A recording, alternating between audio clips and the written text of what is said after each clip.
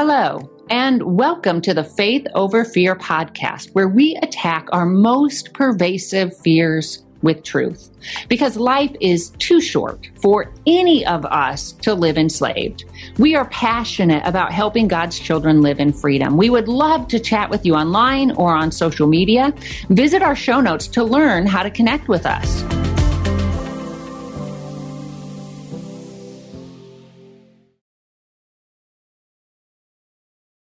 I'm Jennifer Slattery. And I'm Tara Rye. And we are continuing our series of Women of the Bible, fears they might have experienced and ways God met them with love and grace. And we live in a very rushed culture where I feel like the stakes are always rising, whether it's with our careers, with parenting, with pretty much anything I think we encounter where we're always feeling like we have to run and play catch up, and people are exhausted and overwhelmed and overworked. And I know so many people want to rest, to refuel, but they just don't feel like they can. Like maybe if they were to take that extra day off work, they'd lose their job. Or maybe if they didn't enlist their child in that extra activity, then their child would somehow be deprived or whatever. There's a lot of reasons that make it difficult for us to rest, but we're robbing our souls and our spirits and really our relationships and just our well-being if we don't learn to take that time. I can completely identify with that. You know, that moment when you're just sitting there and you have a quiet moment and then all of a sudden it hits you. It's like, wait, what should I be doing? When I worked at Grace University as the Dean of Women, I found that the communication was nonstop because we, as the deans, were in charge of all housing, all leadership, all discipline processes, anything to do with student development, anything to do with on-ramping new students onto the college campus. And the deans were also asked to be present for all the games, the dramas, the chorales, any special events. It seemed like we were expected to always be on. And I know that that wasn't the intent of the university, but that is kind of how it kind of morphed and felt. And I found myself, as I got into being the dean, that I couldn't take the stress level anymore. I had to find a way to pause and reset. I'm a person that still was doing my Bible study and prayer in the morning, but I needed rest. And the way that I intentionally caused myself to pause is I found if I went back to drawing, I had to slow down. There was something about just sitting still and pen and paper and creating something that caused me to filter out the noise, to filter out the social media, to filter out the emails, all of that, and just focus in and rest. And that started a healing process in me. But then I realized I even had to take it a step further. I needed to guard Sundays. That my Sabbath was no longer Sabbath. I was pretty good about guarding it before I accepted the position of grace. But then as communications would increase and the need for people to ask questions and stuff, I just found that I felt almost like I had to constantly respond, that if I didn't respond, somehow everything was going to spontaneously combust. I don't know, thinking I'm that special. I'm not. But I was not actually going to the Lord and resting in Him. And so I put the challenge to myself that on even Sundays, I was not allowed to answer emails or to respond to them, that if it was an emergency, then somebody could actually make a phone call and call me. But anything else, I wasn't going to do a communication.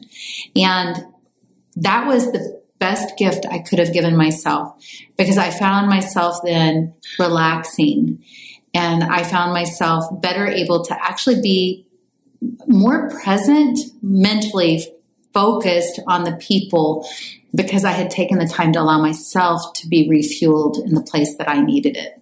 I imagine that took courage. It wasn't easy. It was actually hard. And I felt like everybody fought against it. I felt a struggle within the family. I felt a struggle within the student population and even staff, where it's like, what do you mean you're not going to be available to me?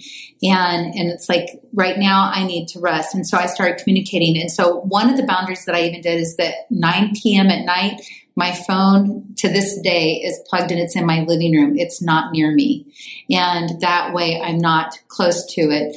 And so that I wouldn't be drawn to respond if I saw that little icon that said somebody had communicated.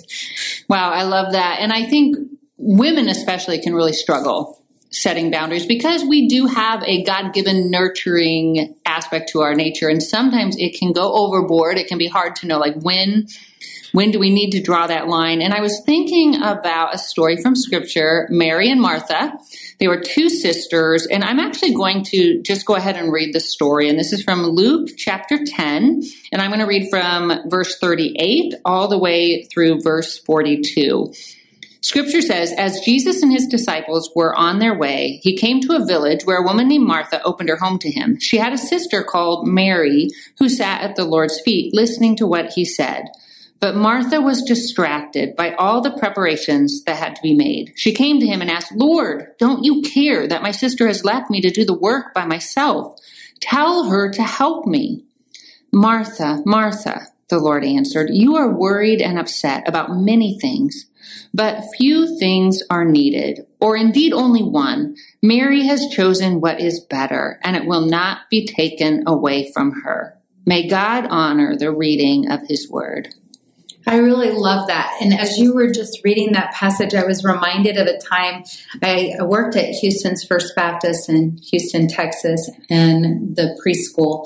And the preschool minister, Marion James, would have to go 3 flights to go through all of the preschool classrooms.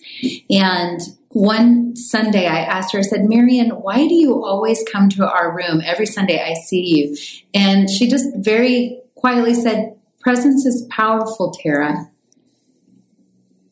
And I mean, I have tears in my eyes right now. Like that one statement to me as a young 20-year-old has hit me profoundly my entire ministry life. Jesus was revealing to Martha, presence is powerful. Mary chose the most important thing, and that was to be at the feet of Jesus listening to him. And in this particular story, Martha is struggling with much. We all have much. There are many things. What are some of the much that you are struggling with today? Oh, goodness. Like sometimes I will feel like I want to be there for my daughter, and I want to be there for my husband, and I want to be there for my ministry. And at each moment, I will have to sift through, like, what am I going to be present for now? I love that. And I love the fact that you had to sift through it, because there is a time and place where we should be in the kitchen preparing food and getting things clean. But there's also a time where we should be at the feet of Jesus, or the feet of our husband, or the feet of our daughter, or the feet of our agent. There is a time. And presence is powerful, not just with the Lord, but it's with people. And it's taking the time to ask ourselves, where can I truly be present, and what will help me most be present when I am?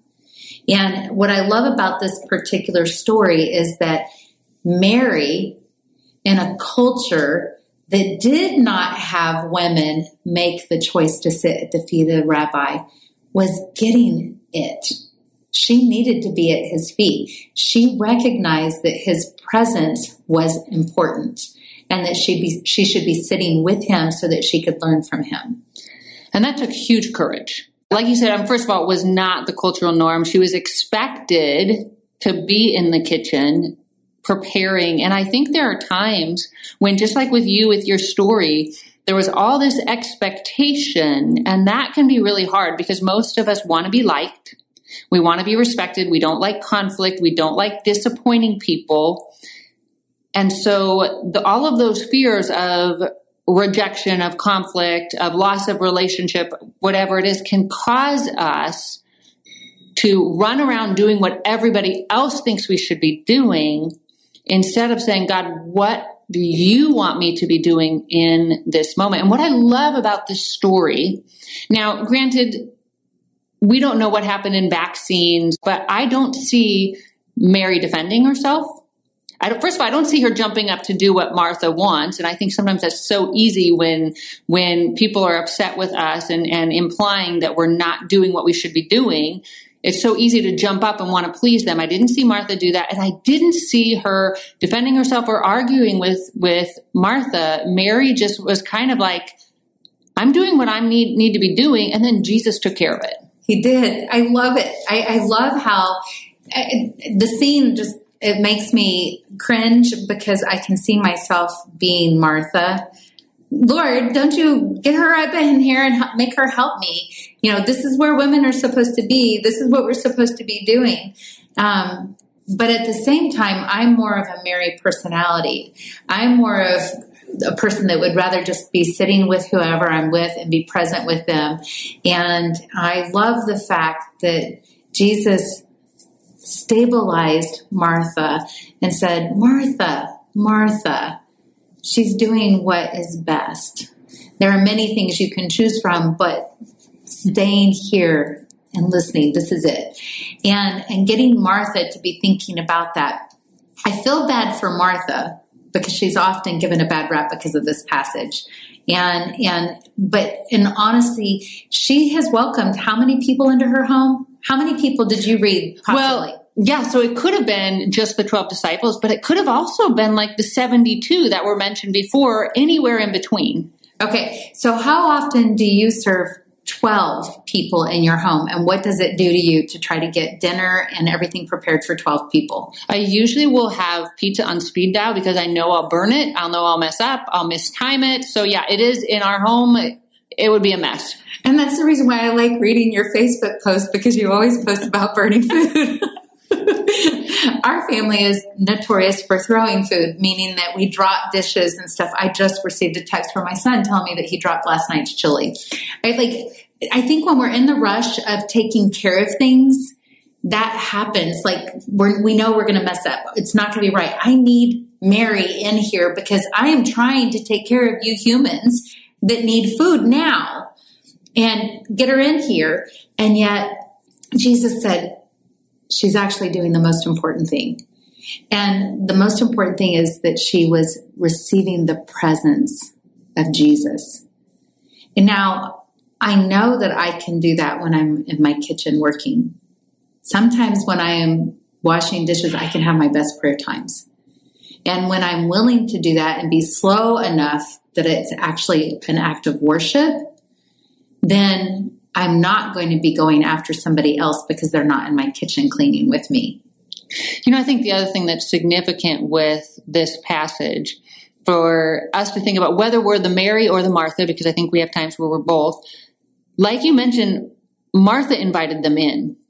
We have no idea what Mary's plans for her day was. That might have already been on her agenda as her rest day. Maybe she had planned to go and follow Jesus out, wherever he went.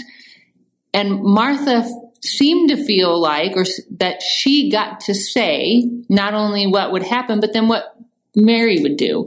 And I'm reminded of that, especially like Christmas time, right? When it comes to Christmas decorations, how often I could say, okay, this is how I want my home decorated. And so then my husband has to go do the lights.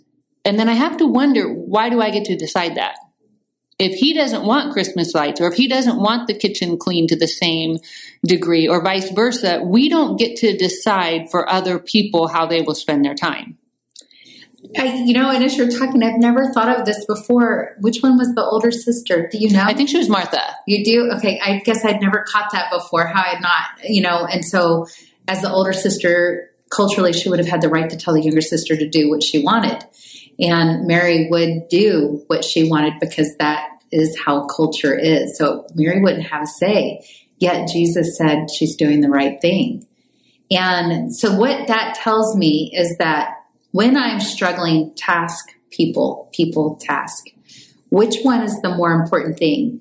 And when I'm struggling with people, task, or presence of God, which one is the more important thing? And asking myself so that I actually get my heart in the right place with the right person. And I have found that when I'm right in the presence with God and Him, centered on Him, things go well for people and my tasks. I love that.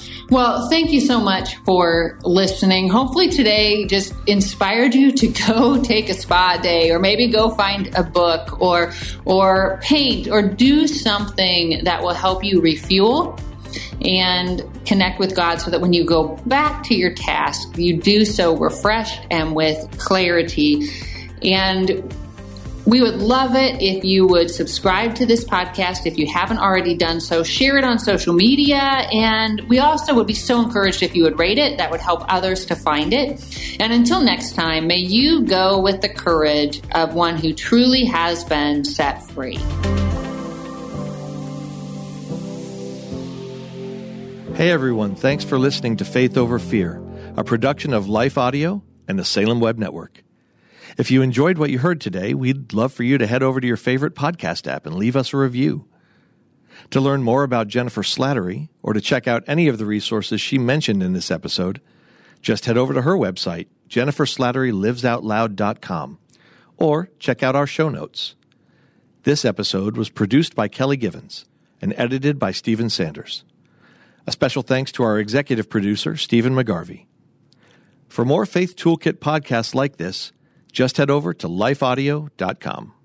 Y'all, we all got weaknesses. It's okay. Just acknowledge what those weaknesses are and be willing to confront them. Even when restoration doesn't work, forgiveness always does. Chris, how did you overcome the whole passive husband thing? I led him through it. There is work for us to do. It is not just sit back and cross my arms and just kind of wait for God to drop the miracle. Hey, y'all, it's Dana Shea. For real faith-based marriage advice, be sure to tune into Real Relationship Talk on lifeaudio.com or wherever you get your podcasts.